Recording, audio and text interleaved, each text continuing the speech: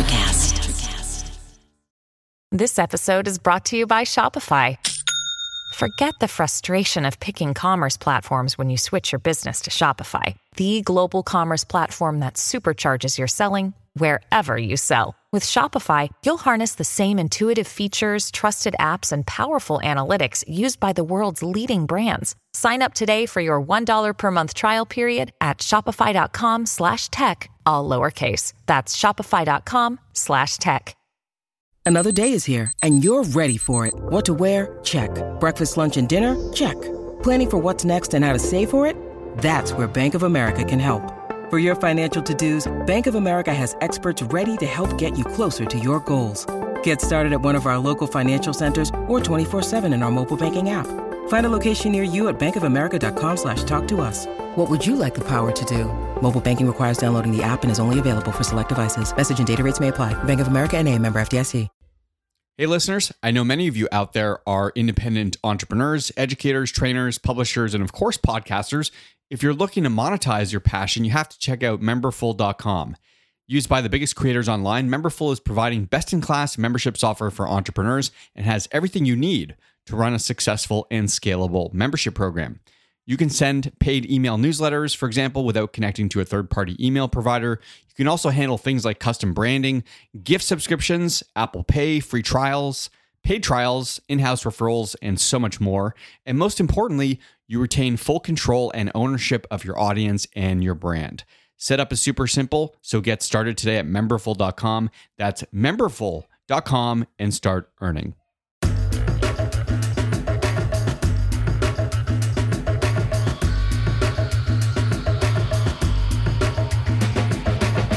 This is E2 Entrepreneurs Exposed podcast. We speak with all kinds of founders and creators doing amazing things in business and beyond. Today on the show is Mark LaChance, who founded Evo Payments International Canada, a payment solution provider and merchant acquirer. Prior to founding Evo, Mark was a founding member of both VersaPay, which was taken public in 2010, and Pivotal Payments, which is now a multi-billion-dollar public company. Currently, Mark is at the helm of Maxi Media as CEO. That's Maxi, M-A-X-Y, one of the largest TikTok display network performance marketing agencies in the world. Given Mark's expertise in the payment space, we start off the episode by discussing the evolution of payment processing. We then dive into performance marketing, specifically the growth of TikTok as an ad platform and how it compares to other platforms like Facebook and Google. We also discuss Mark's new book, The Lucky Formula, which is now available on Amazon, and much more. So without delay, let's get right to the show. Here is Mark LaChance.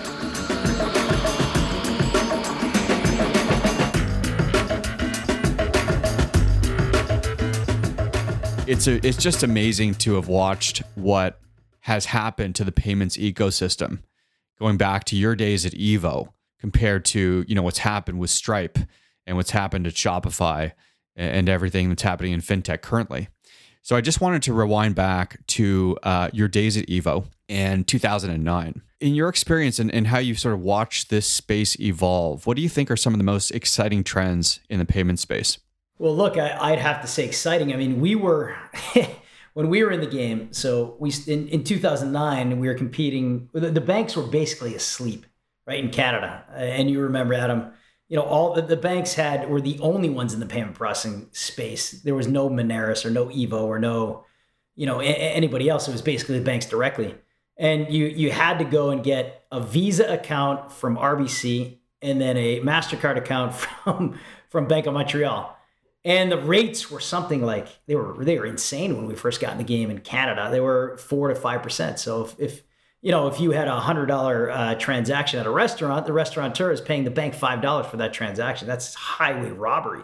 And then in 2012, 2012-ish, they woke up and they started coming back with a vengeance. And so, from a pricing standpoint, you saw, the spreads were coming down tremendously.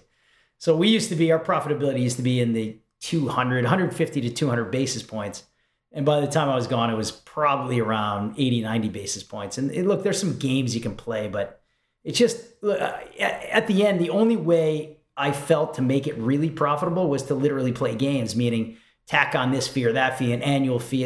They're bullshit fees. And I actually didn't feel good about it, to be quite honest with you. I didn't like it at all. I've been out of the game since 2016. So even, just walking into a merchant shop right now and seeing the tablets in the front, the technology, the integrations on the back end, it's a much different game than when I was in there. But merchants still have a hard time processing, Visa, MasterCard, Amex from a pricing perspective. If you look at, you mentioned the 5%, but if you look at the cost of, say, processing an Amex at point of sale, you're still, 3.5%? It's probably 3.5 is what it used to be. So it's probably the same thing. But, Amex is sort of they're on their own. So they're a bank on their own. They have their positives and negatives. But the client has the availability to not take Amex if they want to. But if you're a merchant, look, you want to take as many payment mediums as possible. Like you even want to start taking cryptocurrency, I would say now.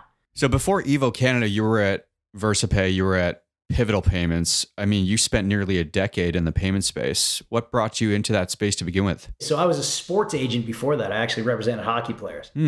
And what got me in was that I had just been fired by one of my clients. And then shortly thereafter, I was fired by another one. So I had seven guys in the NHL at the same, 7 guys in the NHL and about 35 guys in the International League, European leagues, and American League. So I was a pretty good big practice, but losing 2 NHLers hit my bottom line big time, about 30%. And right around that time, I had met a guy in the payments business. And the guy was, at the time, 98, 99. He's making $20,000 a month and not really stressed out if he loses a client or 2 or 3, right? So it was actually 20,000 recurring revenue. Plus he was getting the equipment revenue as well, where we used to be able to lease terminals and make $2,000 a pop. So all in, the guy was making $30,000 a month. That's really it, is I saw the value of recurring revenue right away.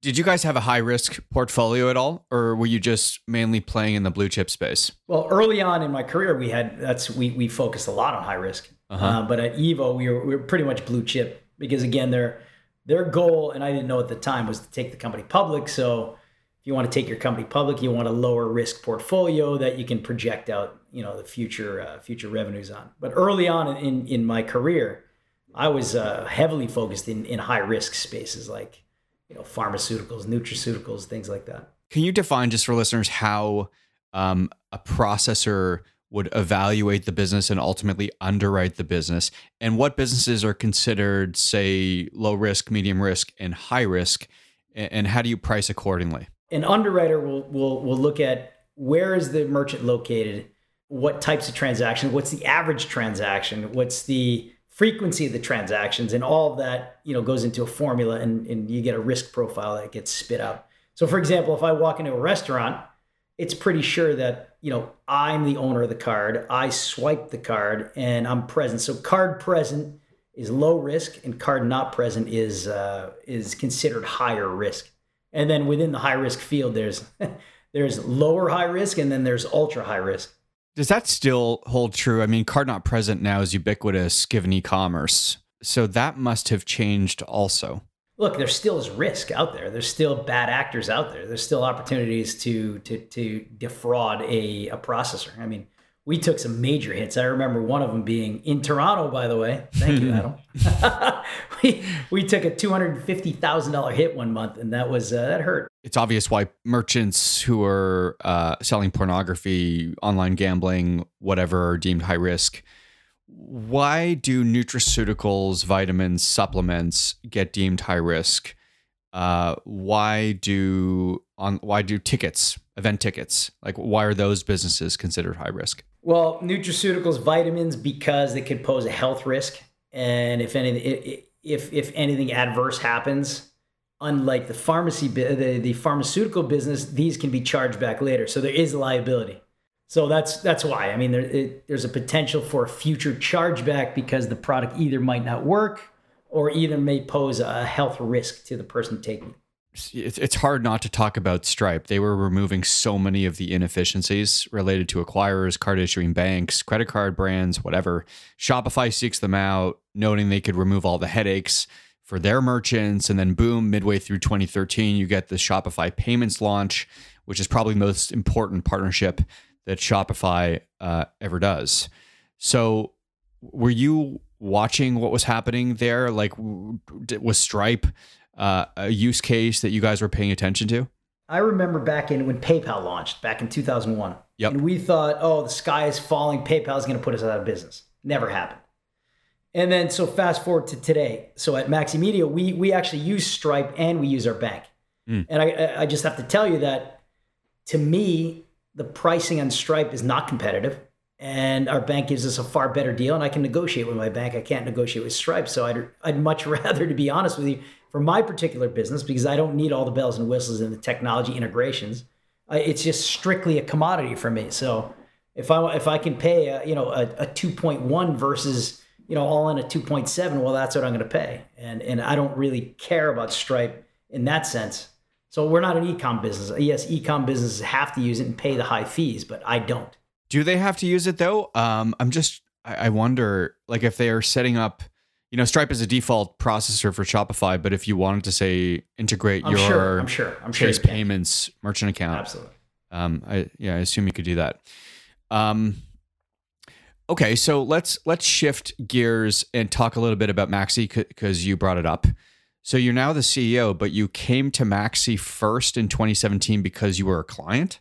There's one gentleman named Max who had about 15 clients, and I was one of them. Mm-hmm. And in 2016, I had actually sold my shares in Evo. Entrepreneurs get the itch to do big things, because at Evo, I'd grown it from 0 to about 200 employees, and I wanted to do that again. I wanted to do something on a massive scale. So, in 2016, 2017, I met Max. I liked, obviously, his skill set and the opportunity to grow, put some cash into the operation. We were 2 people, and then we quickly grew it. Today it's over, the number probably is about 250 with our virtual assistants in the Philippines and our creative team that's across North America.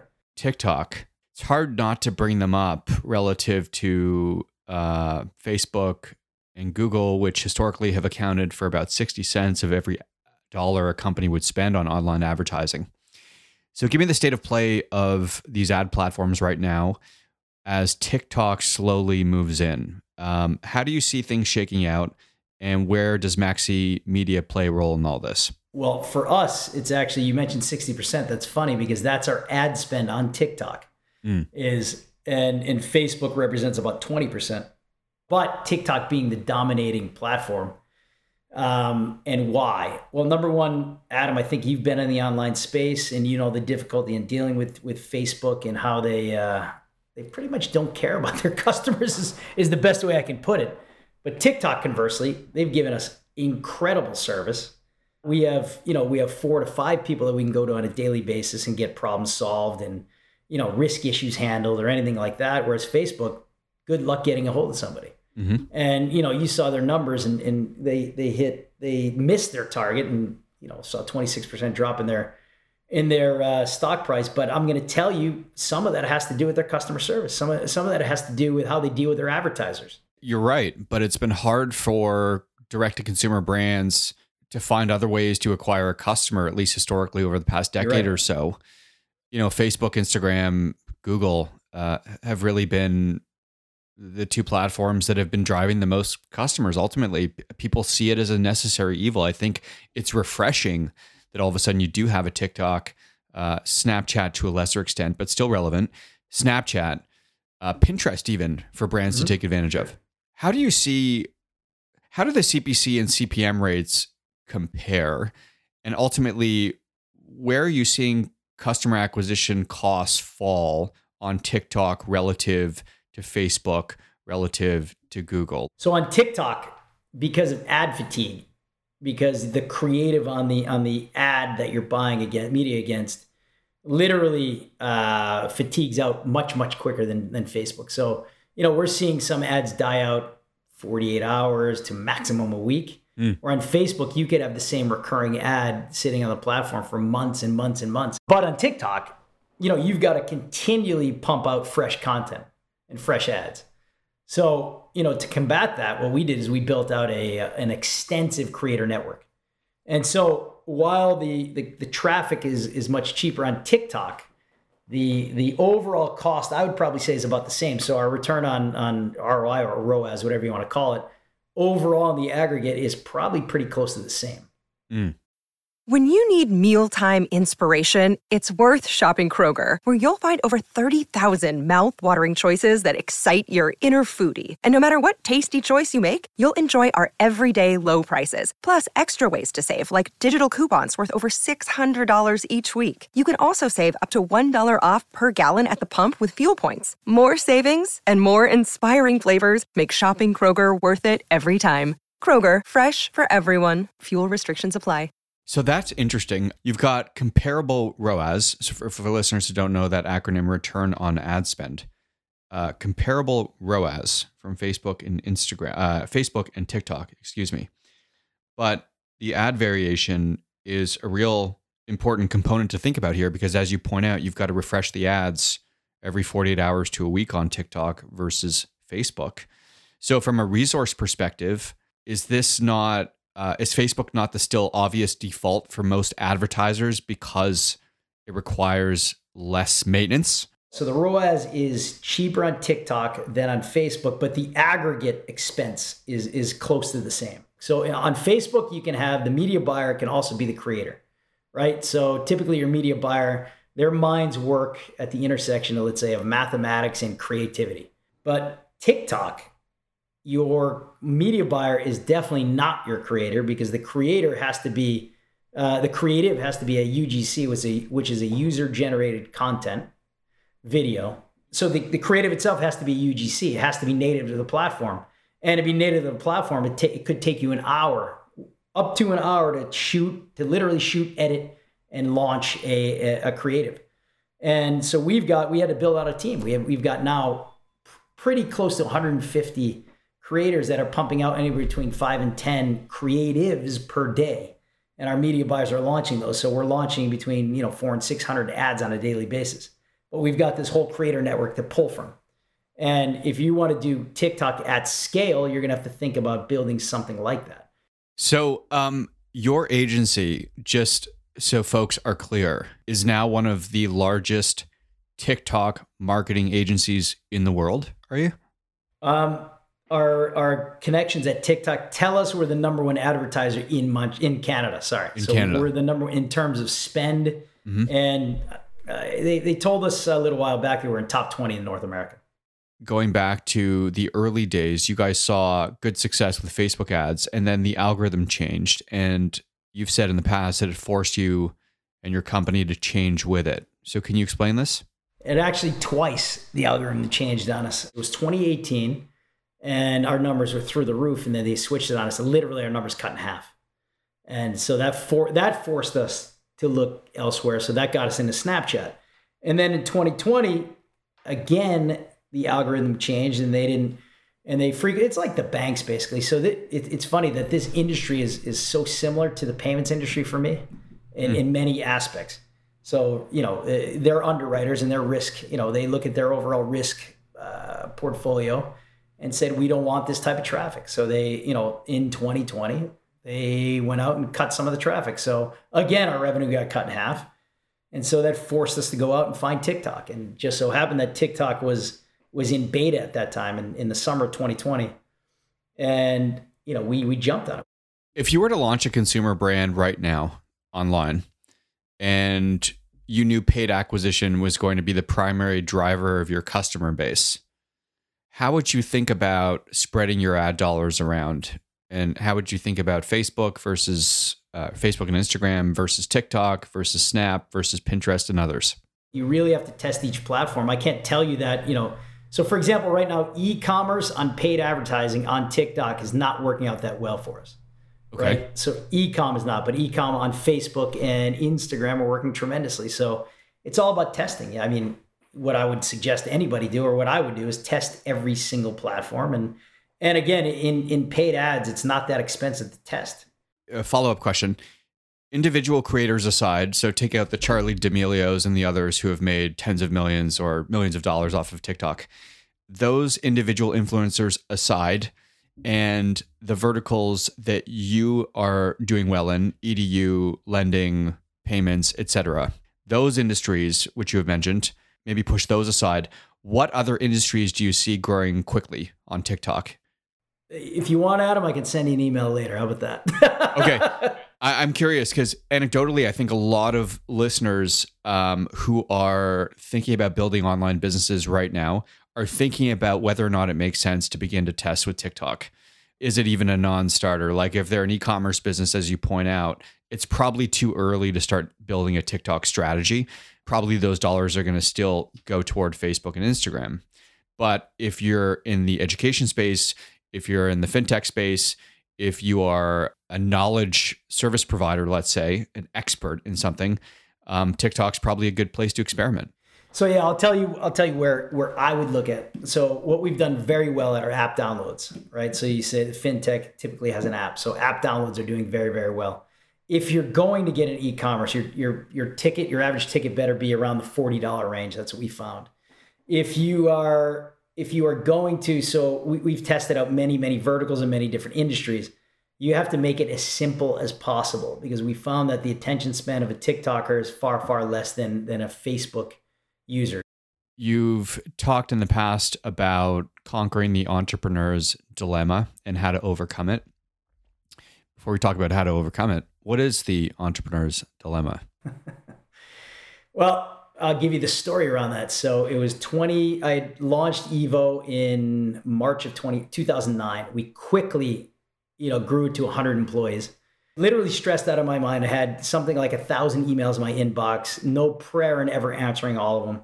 And I'm like, I'm just not operating this business properly. It's running me. I'm not running it. I'm not sleeping well. And I needed a coach. So I typed online, business mentor, business coach, and I came to Tony Robbins. So I went to a Tony Robbins business mastery course about 3 weeks after that in Vegas. And as soon as I walked in, I realized I was the problem with my business. So the central theme is that if your business is stuck, you're the problem. It's because of you. You're the problem. So I quickly found out that, I don't need to know everything that's happening in underwriting and accounting and finance and sales and customer service and that's ridiculous. As a founder or as an owner, you think that you're the smartest in the room, or you think that you're better at that particular aspect of the business than the person doing it. So you feel that you have to know everything and see everything, which is totally false. So fast forward to today, I don't buy $1 of media. I never have. And I don't do a creative, and I never have. And what the role of a CEO that wants to grow a business is to get out of their own ego and get out of their own way and hire the best people possible to run the particular division that they're running. Said in a different way, the best CEO is the one whose business can run 100% without them involved. Self-managing business. That's what Dan Sullivan calls it. And he's in Toronto as well. And I've studied under Dan as well. I'm part of his program. And he really, so I have to credit, that event with Tony Robbins and Dan Sullivan for teaching me literally how to run a business, a self-managing business. One of the takeaways, as you had just highlighted with the Tony Robbins experience, was that, you're the bottleneck in the business. When you get back from that whole experience, how do you begin to change that? Immediately I got back and I replaced 3 of the top managers in the company immediately. And that allowed me literally to breathe again. Because at the time, they were really relying on, me, and I didn't see it at the time until I got back, and I was like, wow. So you can't do your job without me. So that means you're not the right person. So then I had to shuffle things around, and we turned it around pretty quickly after that and got to cash flow positive within 6 months from that time. And I was able to focus on what I want to do and what I want to do best, which is, sell at a higher level, business development, and motivate. Let's talk about your book, The Lucky Formula. So how to stack the odds in your favor to cash in on your success. What's the overarching thesis of the book? So look, the thesis is there are little things that you can do on a daily basis that can get you to a place mentally, physically, and psychologically that'll help you to become a better and better person. I'll give you some examples. And basically get you to a point where you're attracting luck or you're attracting success. Luck and success, in this case, is interchangeable, right? So for example, how do you wake up in the morning, right? Do you wake up in the morning pissed off, angry, tired, today's going to suck? Or do you wake up in the morning, do you have a routine that gets you fired up, focused, in a positive mental state that can allow you to be an attractive person? So in the book, we talk about there's 20 different things or aspects to your internal conditions has 10 of them, and your external conditions, there's another 10. And to give you another example, Adam, I'm sure that your circle of influence, I call it crew in the book. I'm pretty sure that people you hang around with are highly intelligent and think big and want to do great things. So if you hang around with people like that, you're going to do well, you're going to think big, you're going to think positive and do great things. But if you're hanging around people that, are small thinkers and, woe is me and negativity all day long, what do you think is going to happen to you? Exactly that. Is that why you left Montreal? Well, I left. You really want to get into this on this? No, I left Montreal because I'll call it a political refugee. I have different views than the current standing government. So I said I want to save money on taxes, and I don't believe in all the mandates and all the bullshit. So I said I'm going to the freest place possible, which is Florida, and we're very happy here, Adam. And I'm sure you've been here before and you understand. Do you have kids? I do too. They came with you, obviously. Yeah, 6 and 10, and no, they're loving life. No masks, no. And look, I mean, it hasn't been an issue whatsoever. And they're not held hostage at their desk in school, and they're free. Do you think that there is a way of thinking? You talked about thinking big, surrounding yourself with the right people. Do you feel like in Canada we have the right mindset to approaching startups, entrepreneurship, building businesses? I'll give you an example here in Florida. I've been here for 6 months. The mindset here is that people want to help you. That people, I know, you're doing that. I know this guy. Speak to this guy or this gal or this person. Whereas in Montreal, I didn't, and you probably felt the same thing. I didn't get that in Montreal. I didn't, it's almost it is a socialist country, right? So there's a different mindset than being here in Florida, where everybody is an entrepreneur, thinks like an entrepreneur, at least the people I hang around with. And they think in abundance, and just the circle is much, much bigger. Okay, so morning routine, language related to employees. You talk about internal versus external factors. There are 20 of them in the book. Let's highlight a couple more here. The lucky formula is internal conditions plus external condition mastery plus action equals luck. Okay, let's break that down. Internal plus external plus action equals luck. Equals luck. So take your internal conditions. What are those? So meditation is one. Meditation for me has been the biggest game changer, and I talk about that in the book. Another internal condition is narrative. So, how do you speak to yourself? What do you say to yourself? So your personal narrative. Another one is your language. How do you speak to people? Nutrition, supplementation. What do you put in your body? Do you train? Do you get your body moving? Do you work out? Do you meditate every day? Every single day. I haven't missed in 6 years. In the morning? In the morning, and sometimes at night as well. Sometimes double session. So we touched on internal, a few examples: meditation, narrative, nutrition, training. What about external? Circle of influence or crew isn't external. Your family and how you treat your family, your language, language towards yourself is an internal, but language towards others, right? I think we've kind of brushed over that, but how are you speaking to your staff? We have spoken about that. Isn't there a story about you making a bad real estate investment back in 2006 that was transformational? It was transformational, yes. That was I think you've probably heard this before, but your biggest mistakes are your biggest blessings, I guess. Mm-hmm. So yeah, I went all in. I went literally all in. I sold my shares in Pivotal Payments in 2006 and put it all on red, which was a massive mistake. But turns out today that it's a massive, feather in my cap, because it taught me a lot about leadership, taught me a lot about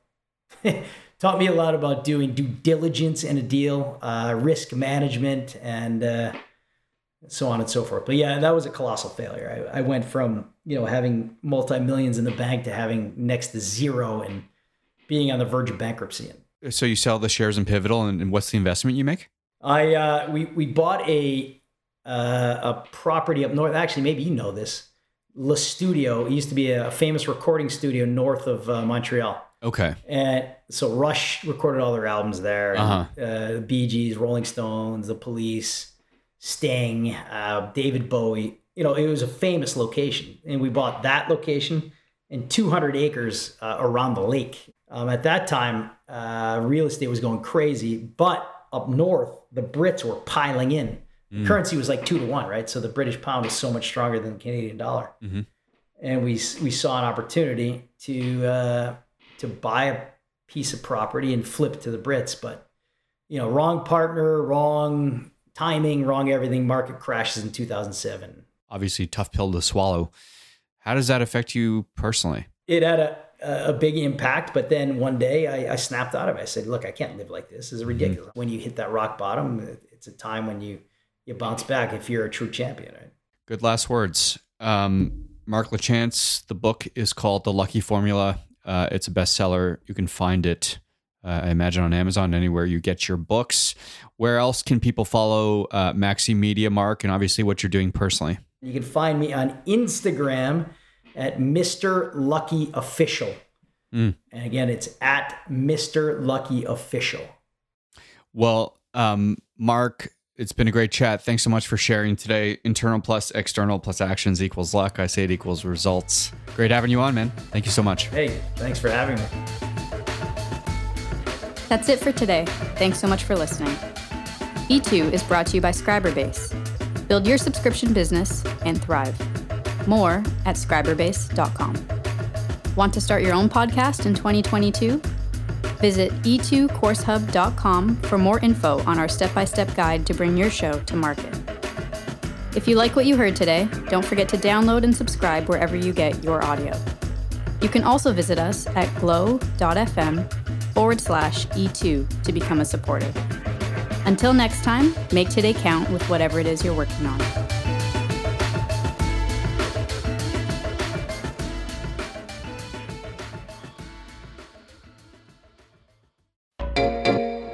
Hey there, fabulous souls. I'm Stephanie Baklaan. And I'm Eden Alpert. And we're the hosts of the brand new podcast, Unapologetically Fab. Get ready to join us on an amazing and real journey as we dive into life after 40 and own it.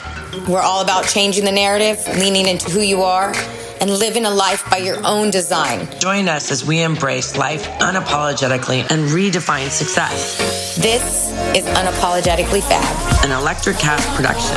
See you there.